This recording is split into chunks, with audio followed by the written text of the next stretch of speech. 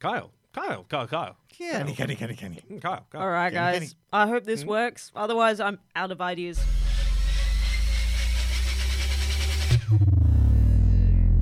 Oh, thank Hestia, that's over. What happened to Kyle? I swear he was with me when you turned that thing on. Wait, can you hear that? Ah, Oh my gosh! ah, Kenny, get in the robot. yes, sir.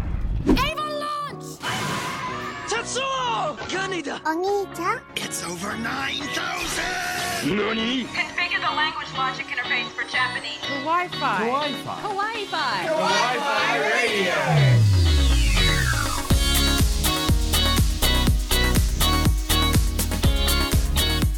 Konnichiwa and welcome to a new episode of Kawaii-Fi Radio, the podcast where we look at the world of anime and manga. I'm your host, Kyle Kaiju, and joining me are my co-host, Coco and Kenny. How you doing, guys? Kenny. I thought we fixed you. There is no Apparently fixing me. Apparently not. Well, as you might have guessed by the intro, everything in this episode is to do with kaijus. And if you don't get why we were talking in our names, you might want to go back and listen to episode 9 because that'll explain all of that. Bit of a shameless plug on the last episodes there. We do this by design so that you'll go back and listen to our stuff. All of it. There's a continuing story arc. It's incredible. You'll never guess what's going to happen. But what we do want to talk about is these amazing short form animes that we've been seeing this season. And I mean, let's start with Ao-chan. Now, I guess, quick preface, Ao-chan is not for all ages. Yeah, Ao is a girl in, I believe, middle school? Middle, I think she's high school. High school, yes. And she has been dogged her entire life leading up to now by her father's influence. Her father being he's a an writer? author of... The king of perverse books. Yeah. Probably the best way to explain like, it. make out Paradise times 10. From Naruto, yeah. That's probably the best description I've heard to actually describe it. But the series revolves around this girl called Ao, and she wishes to escape this influence, doesn't she? She wants to save up money and she wants to do really well in school. She wants her independence. Yeah, she wants to be independent of her dad. She wants to escape her father's influence. But of course, there is a caveat to that. There is a man, a boy, a guy who likes her rather a lot. She rather cruelly calls him king of the normies. Kijima, isn't but it? We're still not sure if that's a translation thing or... I feel like there might be... I'd like to know what the term is in Japanese. Maybe we can pick it out and see what it actually is. I wouldn't be surprised if it had entered the vernacular for geek and nerd culture, but, you know. But, I mean, despite the subject content, it's quite... I don't know, heartwarming, I find it. Yeah, because she constantly thinks that Kojima is coming on to her and he's like... she has been really influenced, guys. Like, she can't distance herself from this perversion that her father has, you know, nonchalantly thrown out for all of her life. So she knows about stuff that even she probably shouldn't. Yeah, he doesn't know about a lot of the stuff that she's thinking of, I think. It's quite hilarious. She's They are just perpetually flawed characters, which we have come to love in things like Kaguya-sama and stuff like that. Mm-hmm. And I can't help but fall in love and want to see them succeed. Yeah. Oh, yeah. I mean, as much as I feel like this is also a bit of an excuse for fan service or putting characters into cliche situations, the undercurrent isn't cliched at all, is it? No. It's really kind of sweet. Kind of on the subject of fan service, Amazing Strangers. Yeah. Now, I was fully prepared for this to be Creep Central. I was hoping there would be sort of a mystery to it, that the whole pretense of this little robotic toy girl who thinks she's real, a la Buzz Lightyear. I was hoping that pretense would last a little longer, lead to some hilarious interactions, but nope. They are toys and they know it. But I mean, like, I kind of like that because in Toy Story, like, the amount of time that Buzz Lightyear continually denied where he was kind of like, oh my gosh, you know, he's going to find out at some point and it's going to really hit him and it's going to be awkward and cringe. Which is weird when you think about it. If Buzz Lightyear doesn't think he's a toy, why does he freeze when Andy enters the room? Yeah, that's true, actually. These are the questions we probably shouldn't ask These are the because questions we that could keep be me up here at night. forever. But the series revolves around a guy who decides, I've never bought a figurine for any of the anime series that I liked Boida before. Haruto, his name Yes. is. And he decides, you know what? I'm going to buy this one for my favourite show. And then 'Cause these figurines start multiplying. Yeah, because They he's start to come alive. which is what he feared, because he even says, if I start buying figurines, there's a slippery slope. One will be the cause of many, many more. I wonder if like one of these little figurines is going to pull up his credit card account and go, "That's where we came from." That's kind of reminds me of that time that you pocket bought a few things from your eBay wish list. So I made an eBay. I was walking around in London and I had my phone in my back pocket and As it was you do. quite warm, so my pants got a bit sweaty, and No, but I then believe you took the phone out, messed around with it, put it back Yeah. in your front pocket this time. Yeah, And- and I believe that because the condensation was on the front of it, it made a bridge between my thigh and the phone. 3 items were bought from his eBay. £300 worth of figurines. And you know what? It was 2 steps away from buying that Evangelion cell, which was about Yeah. £1,900 or Yeah. something, wasn't it? I'd be in big trouble if that happened. Yeah, there's no going back on that. Now, listeners, you might be thinking this is a fantastic excuse for you guys to use for when you buy something on eBay. And you are right. It is. Yeah, if you had bought that. Fortunately, I managed to get all of the people to cancel the orders and explain that the account had pocket purchase things. I feel like But, if you had actually bought that Evangelion cell, you would have spent a bit longer making that decision, though. I can neither confirm nor deny that accusation. Could you take that back, Kyle? Could It's you? really hard because it's the scene where Unit 1 goes berserk. I mean, Oh. I've walked around your house. I've walked through your halls where you have Yeah. cells from different animes in lovely frames, just lovingly adorning your walls. I can't help Yeah. it. I like what I like. I think it's fine So art. just to go back to Amazing Strangers real brief, what I like about it is that Buida doesn't seem creepy to me. He seems he's just dedicated. Enthusiastic. Yeah. He's an enthusiast. He's not. It feels kind of like there's a bit of a self-insert going on here. Maybe someone Yeah. watched Toy Story when they were younger and thought, That kind wouldn't of surprise. This is certainly you know. aimed at a particular crowd, but I don't think it dehumanizes them or shows them in a callous kind of a light. which is very Which good. is very good, yeah. It's surprising It's as well wonderful. because often we do see that are portraying the otaku culture in any format, despite, often the writers being otaku culturals themselves. They may create some questionable behavior through self-insertion or through putting on behavior of the characters. Absolutely. I'm hoping that this means that these people, this sort of group of people aren't feeling so ostracized by society anymore. They feel more that it's along the parlance of normal everyday life, Yeah. so they don't have to hide it. They can Exactly. be more relaxed about what they're into. There's openness and positivity to it. Now, on the note of things going awry and many purchases being made, which it actually has no connection to this at all, Attack on Titan. Nice my segue, God. Kyle. Yeah, terrible segue. So It is consistently epic. it is, Isn't it? It is. What, Kyle segue or Attack on Titan? Both. I think the latter. Kyle is always no. Yeah, it's Attack on Titan. Sorry, Kyle. I love the fact that there's no fan service at all. There's just epic service. Well, everyone in there is just so unbelievably epic. It's Yeah. so good. And there's such different characters as They are. well. So emotional. I can't obviously Yeah. utter any spoilers. So it's technically episode 18 of season 3 or episode 58 of overall season. 58, I've been counting. For those who have heard the hype, it's worth watching. yeah. Wow. And we will go into this in more depth, but it says a lot when they said for episode 58, one of the guys from Wit Studios went out on Twitter and said, make sure you have your tissues I handy. think that And was you're like, episode 55. Was it 55? The one that we just watched. Was it? That was 58, I'm pretty sure. Still 55. It's 50-something, and it's a big one. It's episode 18 of season 3. There's 50 episodes of holy hell drama for you guys to watch. And it's fantastic. And there's plenty more coming too. Binge it. But we should get on to what we are going to be talking about today, and that is this episode where we're looking at the biggest and baddest villains in Japan's media, the giant monster, also known as the Kaiju. Now, with the new Godzilla film out in cinemas, we thought it's a great time to have a look back at where this love for giant destructive beings came from, and where it's the king of the monsters himself, or something from outer space.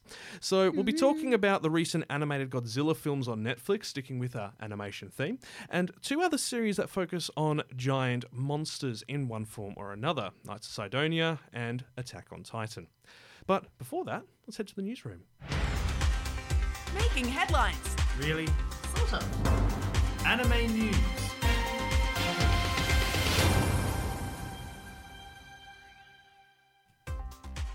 More delays to this season's anime broadcast and big news for the live-action Akira movie. This is Kawaii-Fi Anime News.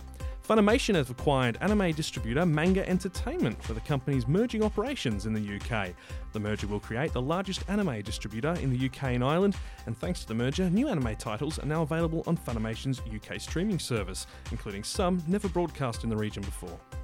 The live-action adaptation of Akira has received a premiere date, with a long-awaited cult classic expected in cinemas on May 21st, 2021.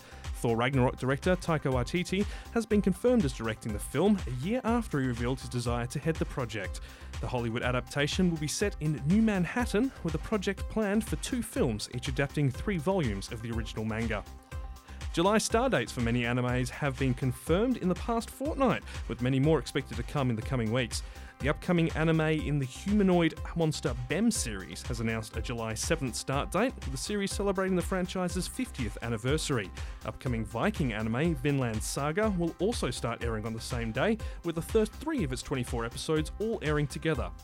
Original anime, and I'm going to challenge with this one, Kochika Wakaiki Nobunaga has been listed with a July 8th premiere, alongside the release of many key visuals for the show.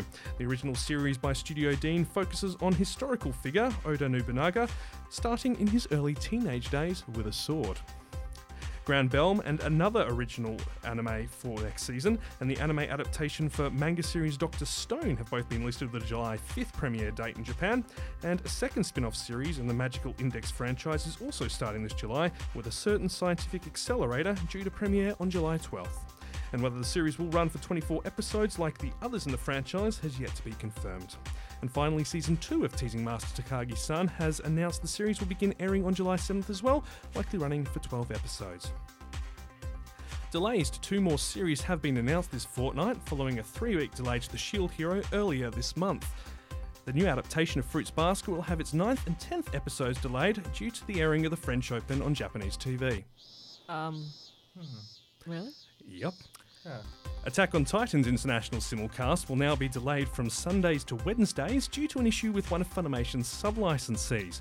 A company who it shares its library with have been caught releasing the episodes before their Japanese broadcast, resulting in Funimation now receiving the episodes only after airing in Japan.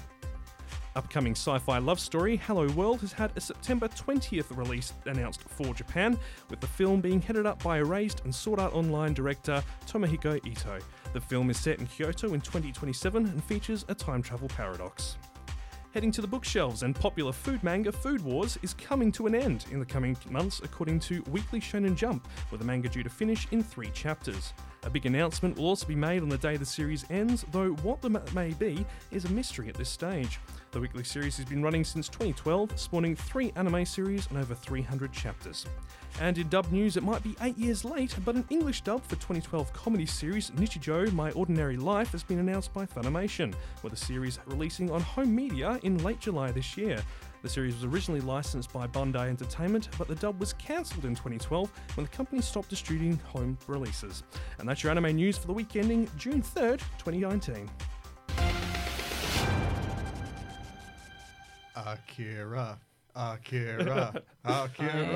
could cry. I know, it's I'm been that in the works happy. for so long, and it's going to be adapting the manga. The manga! The masterpiece that took him 10 years to write. They're going to do it Oh my! Because I mean, when I first knew about Akira, it was the manga, and I read all of it, and I just reread it, and I was just like, how did this guy do all of this by himself? It is absolutely stunning. It is. It is an incredible piece of work. Wow. That's going to be very exciting when it does come in. I believe filming's taking place in California, and I think we reported a few episodes back that it was a case that I think the California Film Board went, if you do it here, we'll give you a tax break, and suddenly we have a release date. I really can't wait to see work, this. it seems. We are going gold class to see that. Oh, yeah. Front and center. No, not front. Middle and center. Middle and center. Yeah. You don't want to be front and center, craning your head up. I'm camping out in front of Hoyts. I will get a tent. But, I mean, on the note of, Akiras, we do have another Akira in the news as well, which we didn't have time to mention that. Akira Toriyama. And what's he done this time, Coco? Well, France has knighted him. Oh, that's pretty exciting. It's great. Fantastic. He didn't What's turn wrong up. with it? Of course not. He doesn't turn up to anything. He didn't turn up to being knighted. Who turned up instead? So the French government conferred the Chevalier de l'Ordre des Arts et des Lettres, which is Knight of the Order of Arts and Letters. It's a pretty decent big deal. decoration that happened May 30. I'm at the just French imagining embassy in Japan. He didn't have to go far. It was in Japan. And his publisher rocked up. And he was like, Mr. Toriyama is always very grateful to his French fans who have appreciated his work since the early days of his career. Unfortunately, Mr. Toriyama almost never attends ceremonies, and so I have the honour of receiving this award in his place. He instructed me to tell you how honoured he is to receive the award from your country. I'm assuming he did a very deep bow after this. Oh, yeah. So I have a few thoughts here. Yep. If it was in France, I could understand, but it's in Japan. It's probably in Tokyo, which, from my knowledge, that's an hour and a half on the Shinkansen for him. Too far, obviously. How much of a Goku thing is this to do? I know. Yeah, right? I'm It's starting to wonder. It's not food, therefore he has not attended. I wonder if Goku is a What bit is of a knighthood? Can I self-insert. eat it? Yeah, exactly. Is Goku now a self-insert of Toriyama? Is there... I think Toriyama has a few more brain cells left than Goku, though. So just so you guys know, another person that has received this knighthood from France is Otomo Katsuhiro, who wrote and created Akira. So, well, there you go. They just like Akira. And That's what it comes down Takeshi to. Kitano of Takeshi's Castle.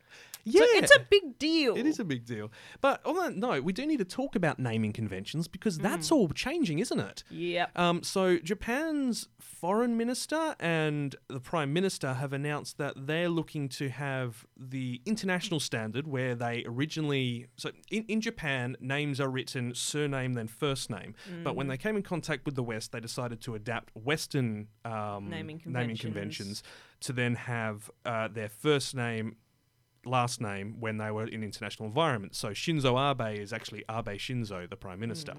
Akira Toriyama is Toriyama Akira, etc. Now Shinzo Abe has asked to be referred to in his traditional naming convention, Abe Shinzo. That's going to take some getting used to.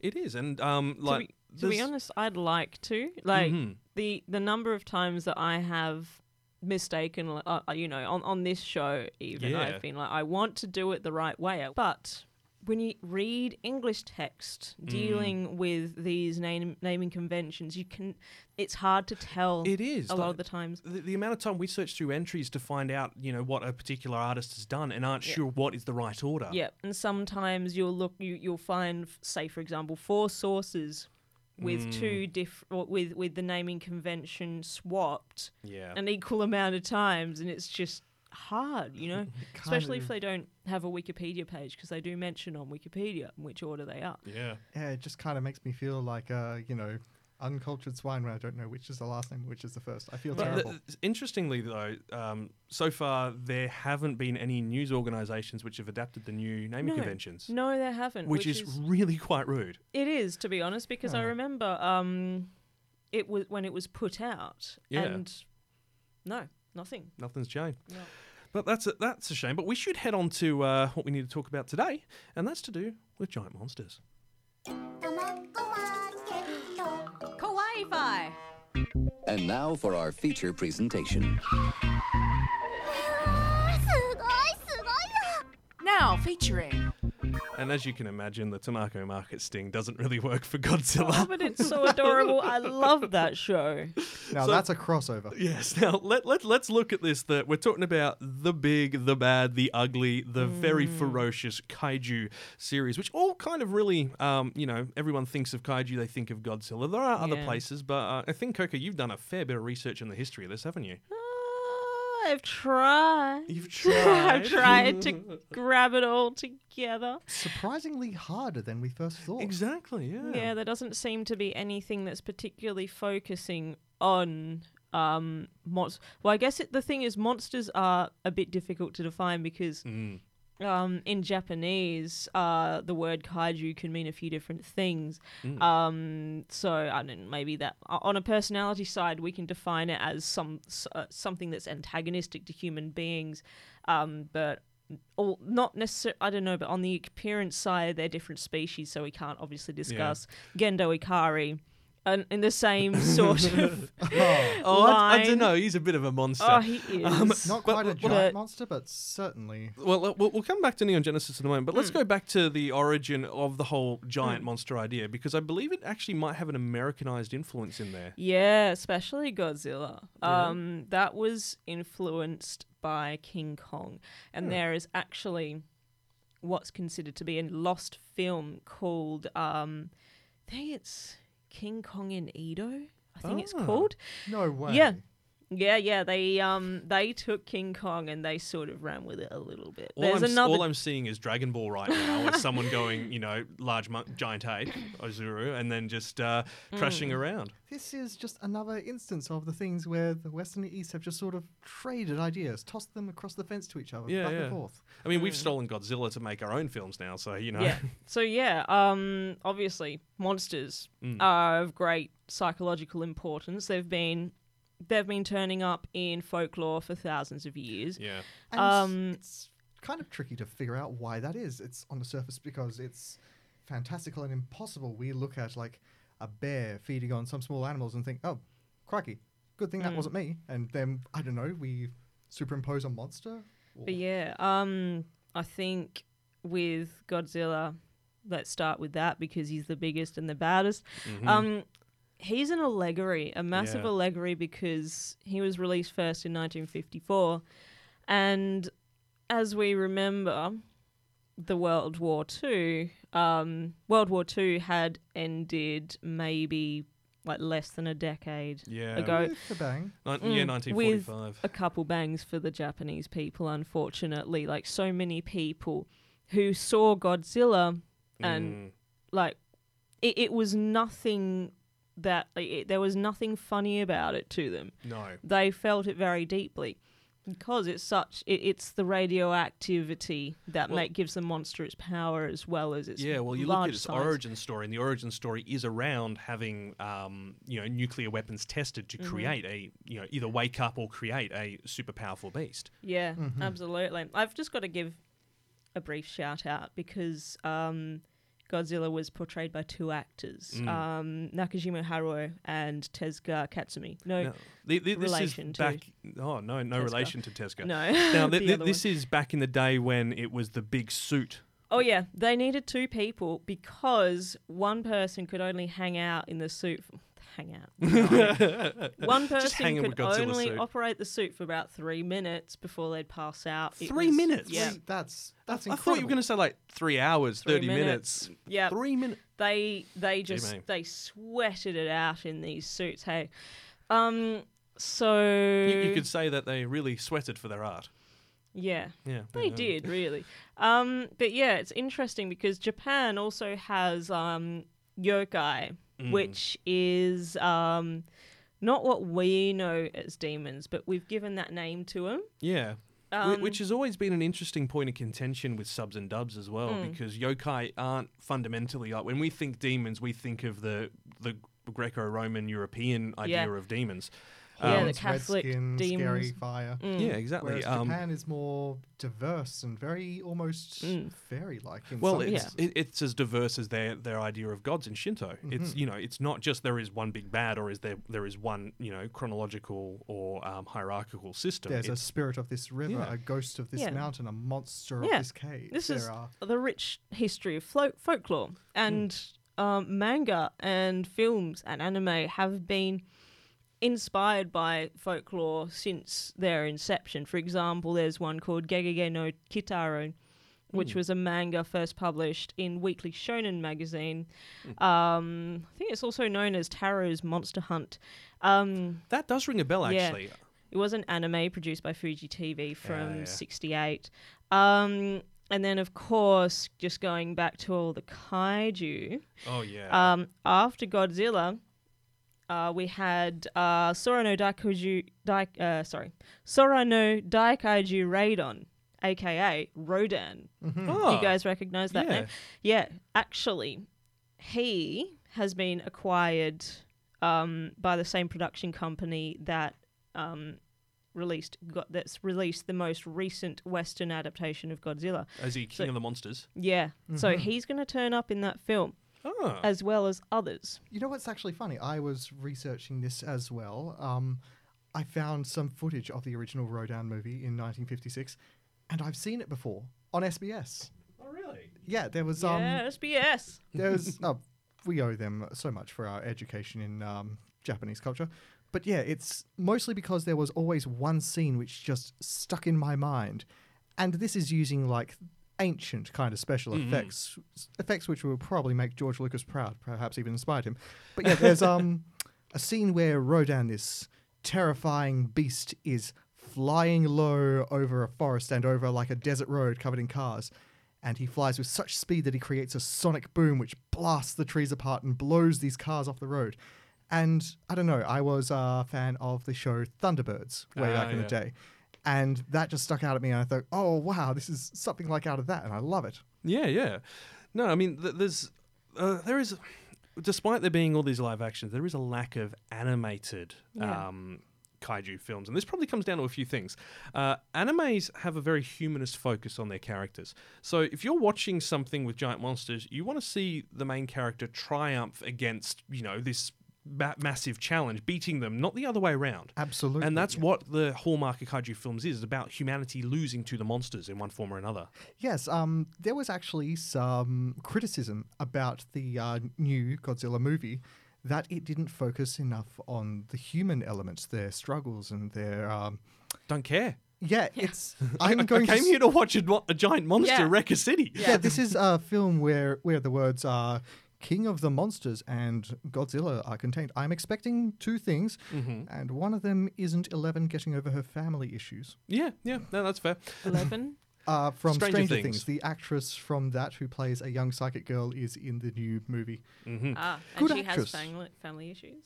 I don't know. I expect so. That's how these movies go. That's how these things go. Well, is she a big, massive monster that's threatening the city? Then no, I don't want to know that much about it either. Like when I was a kid, when I went to see these films, and it just focused so much on the human. Do you remember the old Godzilla experience with Matthew Broderick? Oh my, the one in it took forever. 1998, I think. 98, yes. Yeah, it took forever for him to show Way up. too long. And no offense to Matthew Broderick, but I think he's a wet towel of an actor. So You guys want to know something funny? What?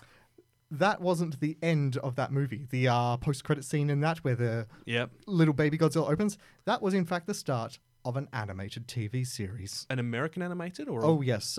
This is in the same vein as Men in Black, the series. This was Godzilla, the series. I think I remember seeing this at some point on TV and going, what on earth is this? Exactly. This is basically, I actually have the plot here. The baby Godzilla imprints on Matthew Broderick. Oh, Did it no. ever take off? It had 2 series, lasted Two for 2 seasons. years. As far as connection to the actual Godzillaverse and all of Godzilla's friends like Rodan and Mothra and enemies like Ghidorah, very little connection. There was a plot arc involving Mechagodzilla, but otherwise, not a lot. Now, going back to why there's like a kaiju anime, the other reason is the demographic that anime is aimed at. Now, we will watch anime as adults, and many do in Japan. But in the Western, in Japanese culture, the core audience is, ages 13 to 25, say, for argument's sake.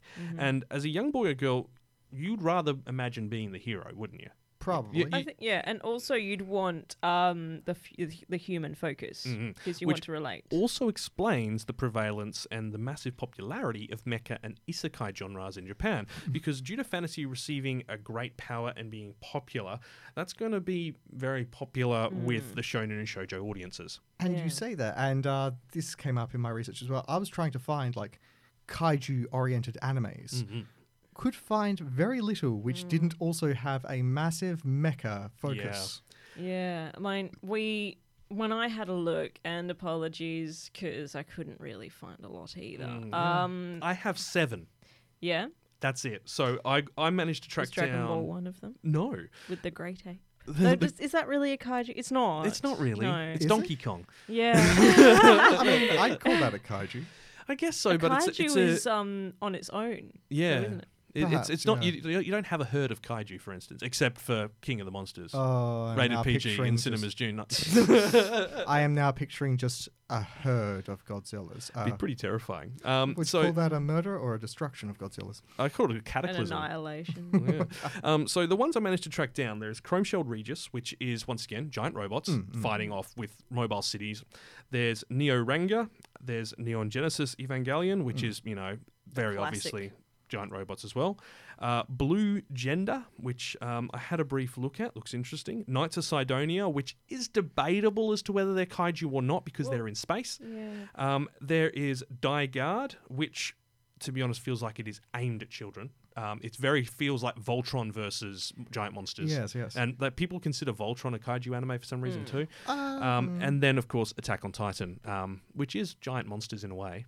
I found 4 myself, and I'm not sure about 2 of them, plus a couple of the ones you mentioned, such as Attack on Titan and Sidonia and stuff. I had SSSS Gridman. Oh, yeah. Which is boy finds a giant robot, which helps him fight off monsters. Brave Police Decker. Boy meets transforming vehicular giant robots, which help him fight robots. So, common theme. Claymore, which is knights fighting monsters, some of them giant. Okay. And Tokiro, which is a world of food wherein people grow stronger by fighting and killing and eating. Isn't that part of the One Piece universe? Technically, no, but there have been crossover episodes, including with Naruto and Dragon Ball. If we're going to talk about monsters in general, we can always talk about Naruto because that had the Bijou. Ooh, you're not wrong. You'd call those kaiju, wouldn't you? In a modern setting, yes. If it was on its own, yeah, definitely. And we can also talk a little bit about Pokemon because...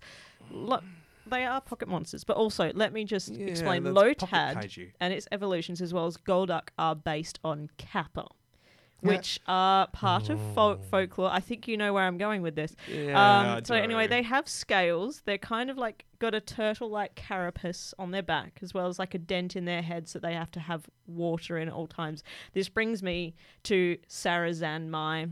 We'll come back to that later. No, I want to really push the point because you have vetoed me on this by just saying, it's got to do with creepy stuff to do with people's bottoms. And it does, but now I know why. It's because they're about Kappa. We will talk about this in the outro. How's that sound as a compromise? On that note, though, there are Pokemon which are based off kaiju.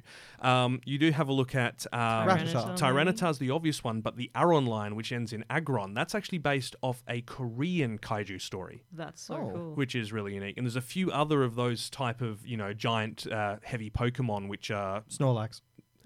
No, actually, that's an American kaiju. I kid. Supersize me now. Now, these animes that do have kaiju on them still aren't focused on the monster, though, are they?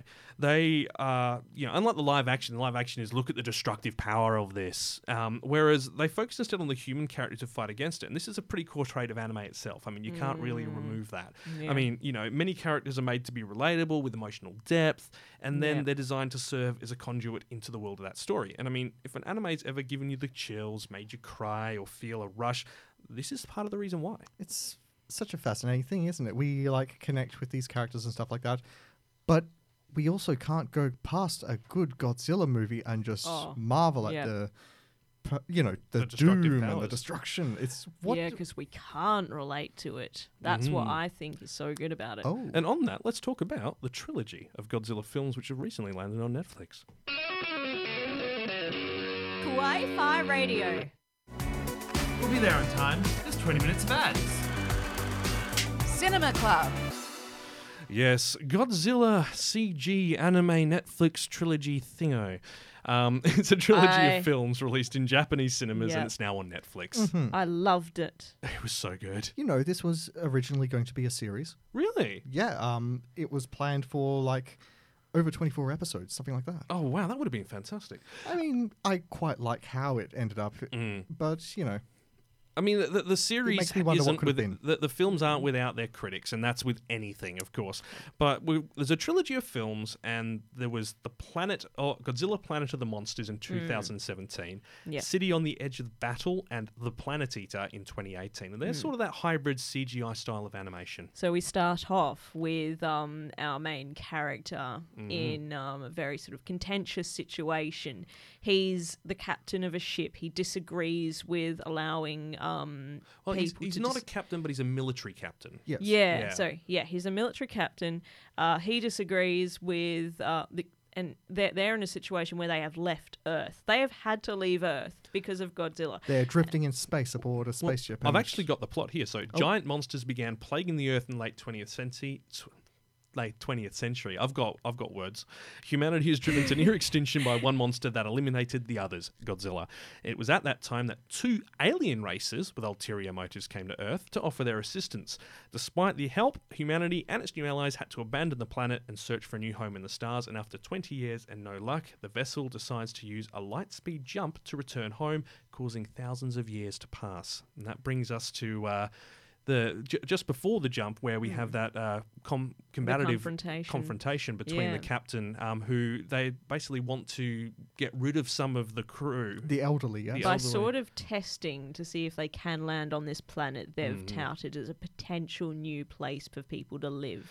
Whereas he's done his research and says it's fundamentally unlivable, which he then distributes to all the crew, and everyone on the ship starts being like, kind of like what's going on? A bit of a WikiLeaks situation. Yeah, a little bit. Except there's a very hopeless kind of atmosphere around this situation about the humans. It's like it's done everyone's very desperate. well. But during this, while he's confined to, he's locked away essentially, he's got someone leaking him data, and he manages to formulate a plan for how they could take down Godzilla if they went home. Oh. And that then he leaks to the whole ship as well.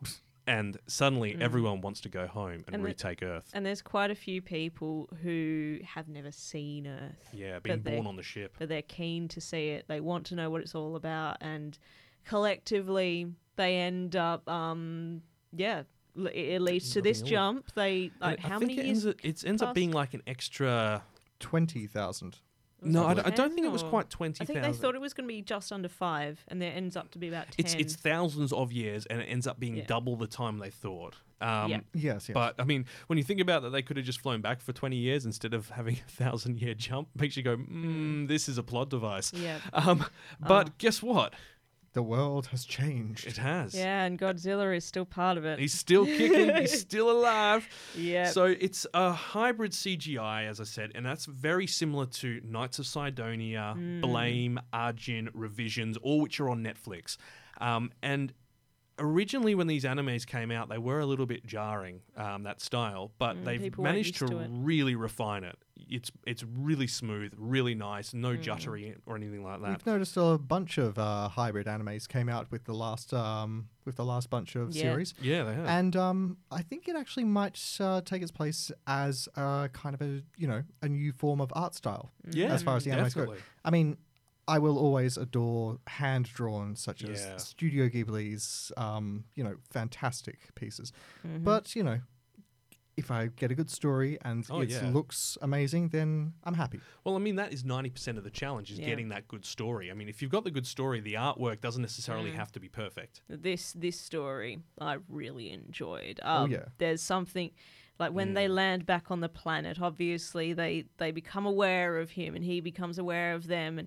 But then there's this part where you see him, not just his head framed against the sky, and very slowly he turns to look straight at you. They've and really captured the scale. They oh really my did. God. And it was just the slow deliberateness of it. It's sort of like just so horrifying because this thing doesn't care about your motives or anything. It's the king. Yeah. You're doomed. The whole world has become revolving around this thing Yeah. as the top of the food chain and learning from Yeah. it. Exactly. This thing is part of the world. The world is part of it, and it is basically in itself a natural disaster, and nothing stands against it. That's why I love the Godzilla films that much. I can't choose a side. Yeah. If I am on a side at all, it's very marginally to the left or the right, you know, because he's just you know, the king of the jungle. He's just doing his thing. He's just honestly Well, like it was the same sort of he's thing with the not doing what's recent natural. Shin Godzilla as well. Oh, yeah. It was fantastically delivered. It's the same thing where it's not designed to be a choosing side situation. It's observing the spectacle. Now, I didn't get to see that one in full, but I got to see enough clips of it to know, oh my, I must watch this. There was a point at which I did choose a side, and it was his side, and that was in the scene, like around the middle of the Was it where film. the politicians appeared? No. Honestly, it was when he's in the middle. He's amongst the city, and he's getting bombed. Like everyone's like, "All right, now we can go. We can attack him." He's getting targeted from all these different, you know, Different attack different types sides. and weapons. Yeah, and it's like they're and the way, and he's just cowering under this attack, and it's like there's no sides in nature. He's just doing what's natural to him. It's just like I feel like he's more neutral, chaotic than he. I'd than say you know. more nuclear chaotic myself. Yeah, but yeah, like it's just like unfortunate that the human species is getting the short end of the stick, and we always want ourselves to work, but. Like in this way, it's how he works as the allegory of the bombs being dropped in Japan. But as you mentioned, like he is impressively animated, and something we did notice actually, because we normally watch our anime subbed, but occasionally we do watch dubbed, and this one's actually, despite it being you know, CG and very clear mouth movements because of it, it's dubbed surprisingly well. Yeah, it it took is. me back as well. Yeah, a lot of the standout voice actors who do English dubs were part of the production for it, so that kind of makes sense. But what I did think was quite interesting is that it's, again, because it's gone through the anime style, it's focusing on the humans fighting the kaiju, and it's a very human survival story, which is, you know, taking it from the standard kaiju format into a more anime format, and it's proved it can work. And I've got a quote from you all, from the creator of Godzilla, Honda Ishiro. He said, "Monsters are born too tall, too strong, too heavy. That is their tragedy." How cool is that? It's pretty cool. There's And ways you could examine that, I This think. guy, Greek tragedy style. after work, Yes. it is, because they are brought down by themselves. And this guy also worked with Akira Kurosawa, or Akira, I should say, who directed Rashomon and Seven Samurai. Well, the downside of this is the reception wasn't amazing. Critics saying the characters weren't that interesting. Remember what we were talking about earlier? Yeah, we are there for the destruction of the We're monsters. there for him. They did say it proved that Godzilla could work as an anime, however. So it's like, isn't that kind of a bit of counterintuitive to what you've just said? I think that might be, little. and maybe this is why animes of kaiju don't turn up so often, because Quite people possibly. miss the mark. But I think that the fact that this has happened might cause a debate, it might cause a discussion, and might reassess people's focus on the anime genre once again. Absolutely. Like, I remember when Pacific Rim came out. Oh. It's like, this is giving me exactly what I want to see. I I want wanted to to see see massive massive monsters. destruction. Yeah. Like, I want to see big fights. I don't care how ridiculous you think the storyline is. Storyline's not important. Yeah. It's the monsters. You're It's here for the massive carnage. Yeah, absolutely. And You there's don't go and something watch in that like as Robot well. Wars, for instance, Yeah. because you want to learn about the people who Yeah. built the robot. You want to watch the robots I beat the rea- living daylights out of each other. Yeah, and I feel like if you're going to be, picky about, oh, it's not like this and it's not like that. Maybe you just That's missing not the scientifically point. accurate. Yeah, it's not supposed to be. It's makes, giant monsters. It has to make sense in its universe. It always does. Now, on the note, not scientifically accurate, we should go on and talk about the animes that have been inspired by kaiju genre. And first off, we need to talk about Knights of Sidonia. Wi-Fi Radio. That anime was a manga? That manga was an anime? Manga-Kai. Yes, Knights of Sidonia. It is a also CG anime series, which is on Netflix and was supported by them. It was written by Tsutomi Nehei, who also wrote the Blame series and Biomega. And he has a strong cult following because of his cyberpunk style and his mega-structured world art style. Yeah, wasn't he an architect? He previously worked in construction, but I'm unsure if he was an architect. Obviously I do picked know, a few things up. Yeah, but it would explain his design style, albeit. So, But the manga series is fantastic. It ran for 78 chapters from 2009 to 2015. It's been collected into 15 volumes, released in the West. It's been quite popular as well, and the Netflix adaptation is very faithful to that original content. But because of so much, we've only got 2 seasons, and we are nowhere near done. What did you guys think of Knights of Sidonia? I didn't get to read the manga, of course, but I saw a lot of the anime over your guys' shoulders. And, this was my first kind of introduction to the hybrid style that we just mentioned. And, oh, wow. Yeah, I mean, I'm admittedly a big fan of it. I've read all of the manga. The plot is, once again... Yeah, they've had to leave Earth because of Galna. This seems to happen often. Yeah, we seem to have trouble with keeping Earth. What a surprise. So it's the year 3394 where humans are living in a massive spaceship and dangerous aliens threaten humanity. It's 1,000 years in the future. Earth has been destroyed by powerful shape-shifting aliens called Lagorna, and mankind has fled into space aboard giant spaceships that they now call home. They are still targeted by the creatures, having to defend themselves while they search for a new home. Piloting mobile weapon units called guards. Here we go straight into the giant mech part of it. Humanity is able to take a stand against the enemies by destroying their cores. But the story starts with a boy called Nagate Tanakaze, who has been living in the vessel Sidonia, deep inside the mechanical labyrinth that makes up its inner core. He's never come into contact with anyone else on board of the ship since he was born. And he then accidentally falls into one of the production areas and... gets introduced to the rest of the world. And it's got a lot of unique themes that you wouldn't see in a kaiju one because it is a human focus, but there's a lot of necessity breeds innovation in it, isn't there? I love that. And that is the thing that basically sets him apart from a lot of the rest of the crew is he is, for all intents and purposes, very human. Whereas the rest of the crew... less so. Much. Well, the major thing which is revealed in the first episode, and it's not too much of a spoiler because it is pretty much the core theme that the story is built on, is that there are a lot of people who are cloned. And that is through genetic cloning, not like one-to-one cloning. Like I didn't clone myself for a mini-me sort of thing. And they have certain feats and traits installed into their bodies. Some of them... actually subsist through chlorophyll and photosynthesis rather than eating normal food. Like they will perhaps eat just once to a month. survive, yeah. And I love the way that this series deals with that. It's not like, look, this is this new thing. This is look at how different it's just like, this is it. Yeah, this is the thing that grabbed me about it. It wasn't the monster fights and stuff, though the action for it is it's pretty beautifully intense well and written. wonderful and so visceral and almost bloodthirsty in some ways. But no, it's that it raises new ideas, which I must have for a sci-fi kind of genre. Yeah.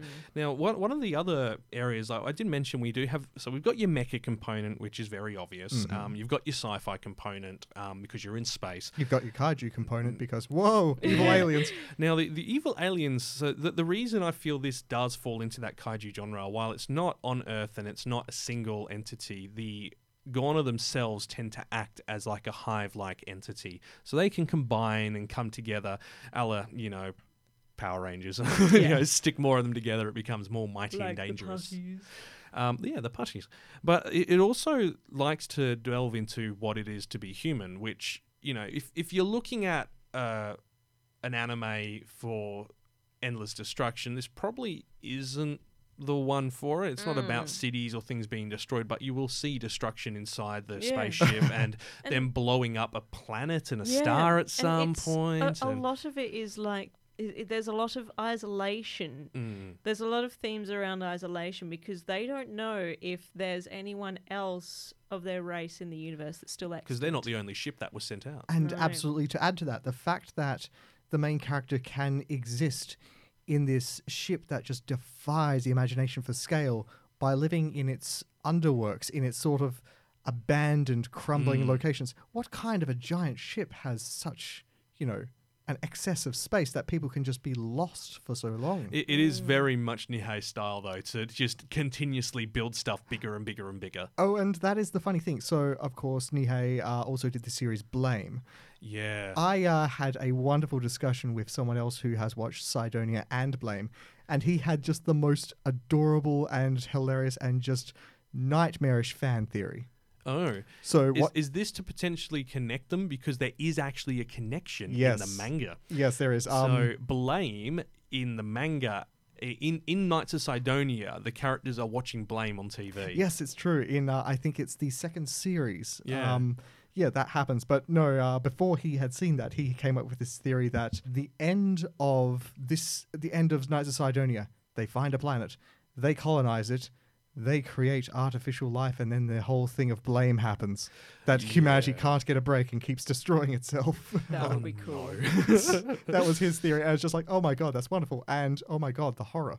But one of the on the note of the human level of it, one of the things it does deal with quite interestingly, and I'm not sure if they deal with it tactfully enough, is that clones can be monogender, so they can be born with the ability to mutate into either gender once the person chooses it, which I feel like is probably the first reference to a true transgender character in anime that I've seen. Because before that, it is like Ranma, it's switching from boy to girl. It's not really trans in the middle, in the grey area. It's more of this is a joke, whereas in this case, it's taken very seriously with how, she chooses that she wants, like mentally she decides that she would like to be female, and the body then adapts to that physique through it. And it can be seen as like a slight metaphor for how someone who might, feel like they're caught in the wrong body can then go transition. Indeed, and quite topical, especially for when it came out. Well, I mean, this is 2015.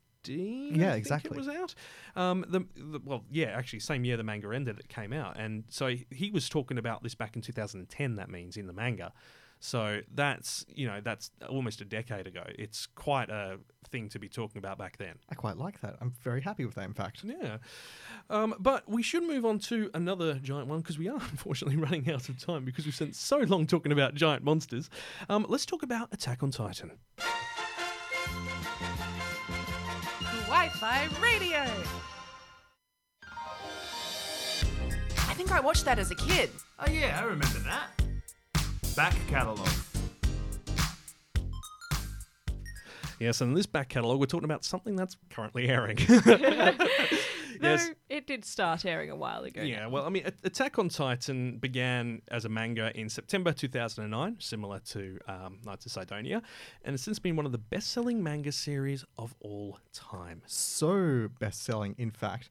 This manga in 2014 sold over 8 million copies, taking the place of One Piece, like dethroning it, taking its crown. Wow.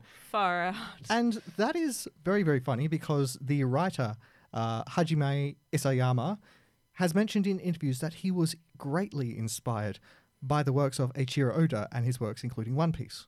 Wow, okay. So the art style takes notes from that. All I can think now is, once I was the apprentice, but I am the captain now.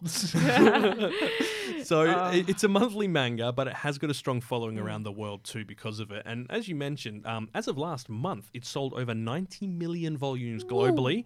More than 80 of those are in Japan. As in 80 million, not just, 80. Well, the rest of them are in Italy. Yeah. They thought it was Lupin. It's got 119 chapters. It's still ongoing. 28 volumes out so far. Plenty more of them to come, of course. 3 anime seasons. The second part of season 3 is airing now. And it'll break your heart. I don't know if it'll break your heart. It's just amazing. I love it. It is consistently epic. It just doesn't stop, does it? From episode 1 to episode, we're up to 58, I think we've already mentioned. It's just... It's drama and horror. And then you've also got to take into account it spawned a range of spin-off novels, manga, 2 live-action films, 3 summary films, has won 3 awards for the series, and 3 more for Isayama's work itself. And now you know how good it is. We should probably actually get onto the synopsis. Yes, and that is over a century, humans have been living in settlements that are surrounded by 3 50-meter tall, gigantic, real thick walls. They've been given names. Wall Maria, yeah, yes, they think. Wall Rose and Wall Cena, which prevent the Titans, which are just terrifying. There's these giant humanoid creatures who eat humans from entering. Wall Cena? Can you see me? John Cena. I missed that. Shout out to John Cena. The WWE. Yeah, so the main character, who we start off with, is called Eren Yeager. He wants to join the Scout Regiment. The Scout Regiment are the people who sort of pick off the Titans and make sure that everyone's they go safe. out the wall onto expeditions, having a look to see resources that they might be able to get and quickly bring back, or take out and test new equipment on these Titans. Yeah. So this semi-idyllic setting is ruined when one day a 60-meter tall, remember the walls are 50 meters tall, a 60-meter tall colossal Titan turns up, and it kicks the door in. He kicks the door in, all the Titans walk in, and Eren has to watch his mother die because there's this real creepy Titan called the Smiling Titan. And it's like that's what I find so creepy about these things.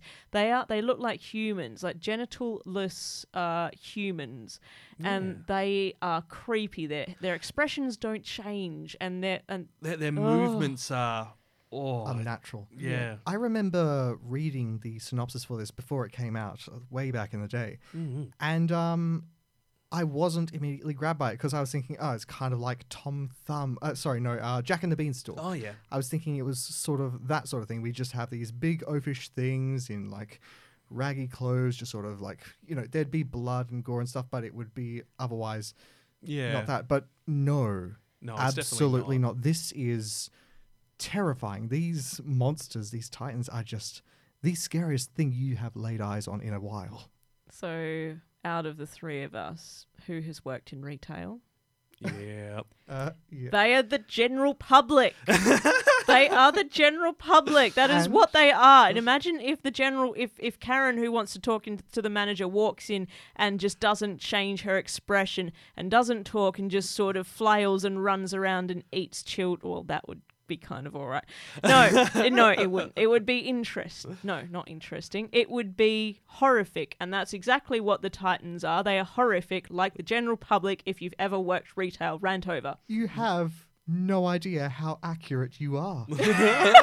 No, I'm actually being serious here. The artist, Ashime Isayama, he got the idea for these Titans long before he wrote it. He encountered a drunken customer in a coffee shop. What? He was working in this little coffee shop. A drunken customer was unruly. He was bashing things aside. He was talking in gibberish. He was inspired by this man's inability to communicate. Gosh! And realized that the most dangerous thing of all is man. The general public. That's what it is. Absolutely on top of it. Increased to 10 times the scale and wielding a big stick. Somehow I feel really validated. I'm not just pleased. listening to I'm you validated. saying that was just wonderful. It was just like, oh my goodness, I have this written down. Oh my gosh. They just... they're creepy. It's quite interesting because before Attack on Titan was serialized, in 2006, so 3 years prior, he actually released the story as a one-shot. It was his first ever published work. Oh, God, can you imagine that? That one-shot won an award. Oh. 3 years later, he then had written 2 other series and then wrote Attack on Titan was properly serialized. Oh. And, non-stop since then. How's that for vindication? It's just like, I'm just going to write this as a short story. Oh, that's it's so that good. good? Mm-hmm. And that's what I love about this. It's the story. I very rarely can pick where it's going next. They get hammered by these titans. There's like very little room for her. There's a lot of very like encouraging speeches given, but they're like with regards to them actually saving the day, usually they scrape by missing like half the crew and an arm and a leg. It's a pretty insurmountable odds that they're up against throughout the whole series. Yeah, for you Game of Thrones fans out there, if you had characters that you absolutely loved and wanted to see to the end, strap yourselves in. Yeah, this is very similar. And alongside the Game of Thrones comment you just made, I did feel like I needed to go back and rewatch everything leading up to each start of new season, because I was sort of like, did we just talk about that? Is that person someone that I should know about? But I feel like that's partly your fault, Kyle, because you're like, in the manga, I can't tell you. But it's so cool. Well, I am up to date on the manga, and I think we're like another 40 chapters away to catch up as far as the TV show goes. And I mean, that's the thing about the story. It's not just, human fight monster. There is a great deal of mystery surrounding how the world came to be in this terrifying state. And, oh God, it just keeps drawing closer and closer to the secret of every single episode until you just can't take it. What I want to know is if they do plan to keep doing the series, then fantastic. But if not, where they're heading to now in the story, they could end the story there and you'd be fairly comfortable with it. But there is a lot which has happened after this story arc, which explains everything, explains where the Titans come from, what the origins of, the whole conflict with them is, why they're surrounded by walls, and all these different things. The man behind the curtain. Yeah. And there are humans that are on the Titan side. I don't think this is much of a spoiler, is it? No. Yeah, there are humans who are on the side of these drunken general public customers who could possibly defend these things. These things are normally like about the general public. Like, that is. They can start at like 4 meters tall. Imagine that walking into your shoe shop. Sorry, I don't have a size 408. I wish to speak with your manager. Yeah.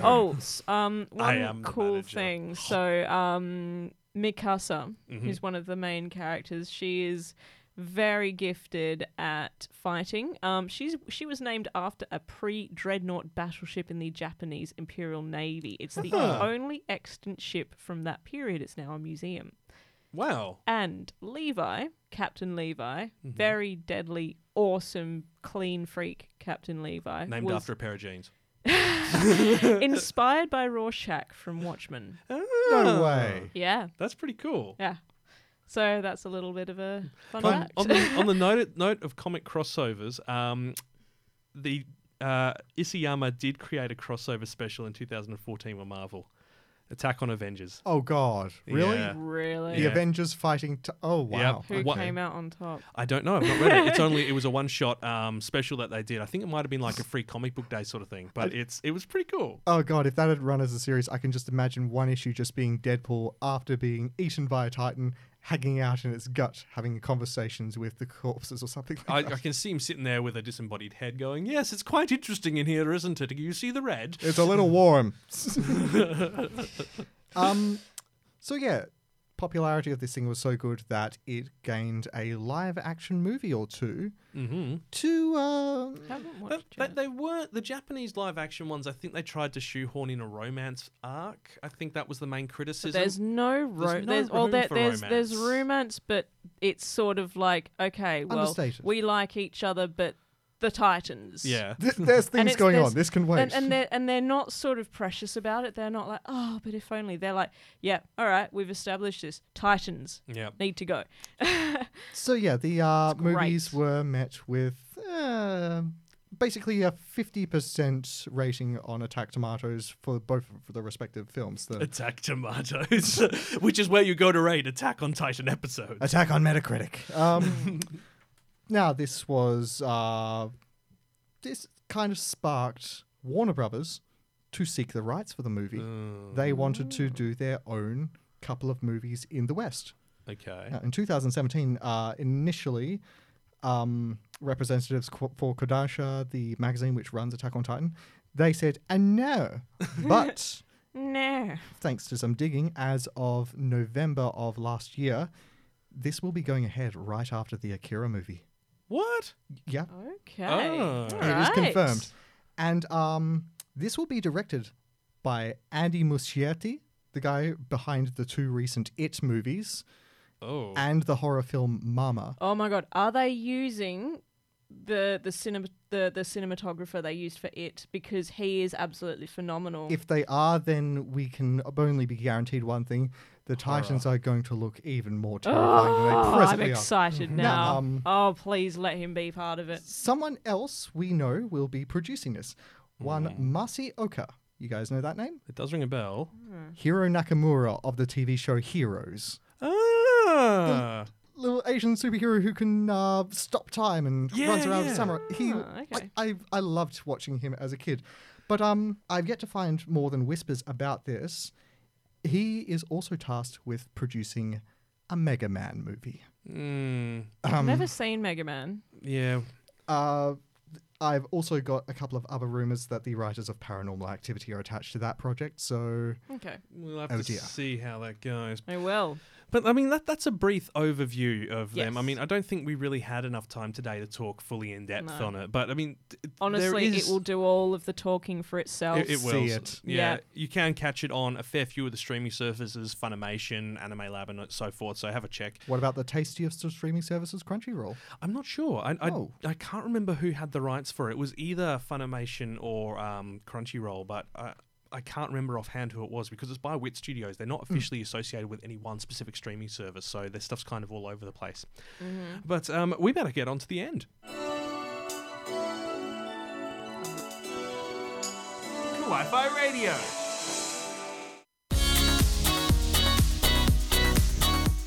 So you promised me Sarazan Mai.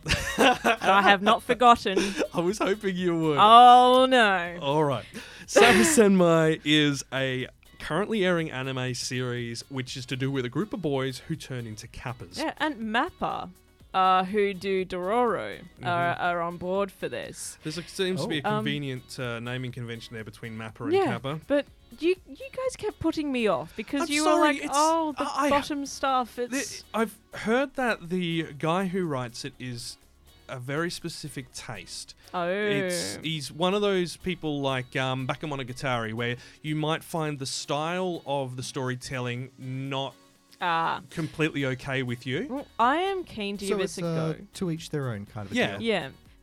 The folklore tale is just one of the most strange because is. Kappas want your soul, and your soul is contained in a little ball called the Shirikadama, and it is found in your anus. In mine? And these boys No, it in this, isn't. I want to see how they're going to handle this because these boys break a statue of a kappa, and then the kappa comes and steals their shirikadama. I'm not sure how they're going to illustrate that, but I think I know want to exactly how they're going to illustrate that, and it's exactly Graphically. why I wasn't too keen to watch it. What is it rated? I'm not I'll watch it sure. for you, because okay? You've got to remember that I'll watch it for Japanese all of ratings you. aren't the same as Yeah. Western ratings because Japan do it own thing, y'all. I will give it a go, and This I'll anime tell is you rated guys. Y for Y. So next episode we are going to be following in the trail and footsteps of giant monsters and talking about giant robots. So we'll be looking at mecha anime. We're looking at the origins of where it came from, what it means for us over here because we've started seeing people building giant robots to fight each other. Yeah. How much Speak- Gundam am I going to have to watch? Namely, Karatas. I mean, like 30 series of Gundam potentially. No, I think it's like 26 at the moment. But Oh, that's a lot. Is it ongoing? each Gundam story is self-contained in its own universe, but it has the same themes and robot style and so on. Which we will get onto next week. But we Yeah. will talk about Neon Genesis because we are saving that. We wanted to talk about it this week, but we thought, well, it's really more of a giant robot than a giant monster story. Yeah. And that kind of fits Ish. the team. Ish. Either way, we'll be back next Sunday Yep. week, 2 weeks' time from now for the next episode. So stay tuned, and in the meantime, watch some anime. And I'll watch an anime for everyone. Yeah, you will. We know what it's going to be. It's going to be about butt stuff. We'll see. Oh, dear. Thanks for listening, everyone. And we'll catch you next time. See you later. Have a good week.